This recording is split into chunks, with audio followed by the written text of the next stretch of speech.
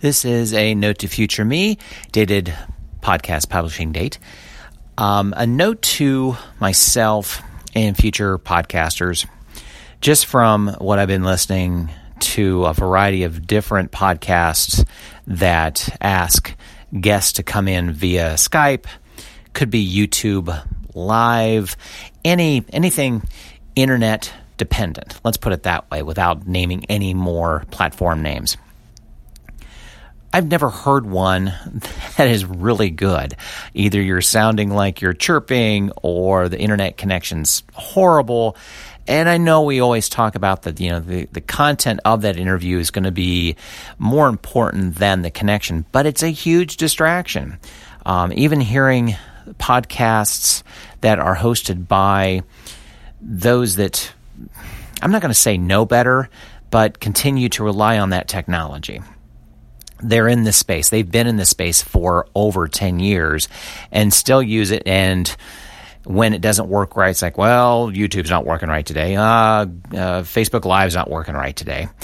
I have never had one problem using it was probably $15 total cost, the Podcast Hotline Kit, where you connect your cell phone into your audio board and it works perfectly. You talk to your guest through your cell phone.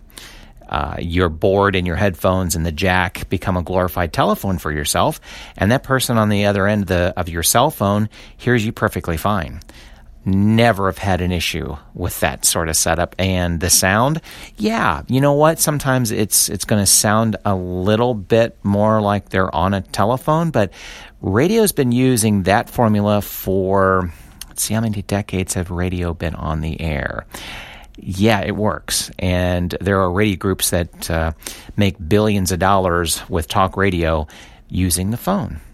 I don't see why podcasters have to be any different, honestly. If you're reliant on the internet to get your guests in and you're getting tired of it, I will always advocate my podcasters.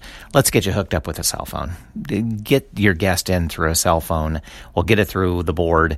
Talk to them. You're going to be surprisingly happy with the end result. And they will be too, because it won't be frustrating on their end to try to hook up via the internet on their computer. And you control the end that they're on as well. They're using a cell phone. They're using their smartphone, and the speakers built into a smartphone beat any technology that you have to hook up to your computer nowadays, quite frankly, because you're reliant on the internet connection between the two. The mic could be good, but you're still reliant on that internet connection. Thanks for taking notes with me. This is a note to future me. At the Bank of Antandek, they're looking for a mascot. We need an icon. Something that says high flying to all our mortgage customers. Like a falcon or a stallion. Or even better, a parrot. Check it out. Meanwhile, at Santander, they're concentrating on helping customers find ways to take years off their mortgage with their overpayment calculator. See what's possible at Santander. All applications are subject to status and our lending criteria. Your home may be repossessed if you do not keep up repayments on your mortgage. Tune into Haycar's new podcast series, The Road to a Simple Life, and join me, Vernon Kay, as I chat to McFly's Harry Judd, Ian Haste of Haste Kitchen, and Money Magpie's Jasmine Birtles about how they keep things simple across their family, food, and financial lives. The Road to a Simple Life is brought to you by Haycar, the new website for used cars that promise to make finding your perfect used car simpler than ever. Find us on all major podcast channels or head to haycar.co.uk/simple for all of the episodes.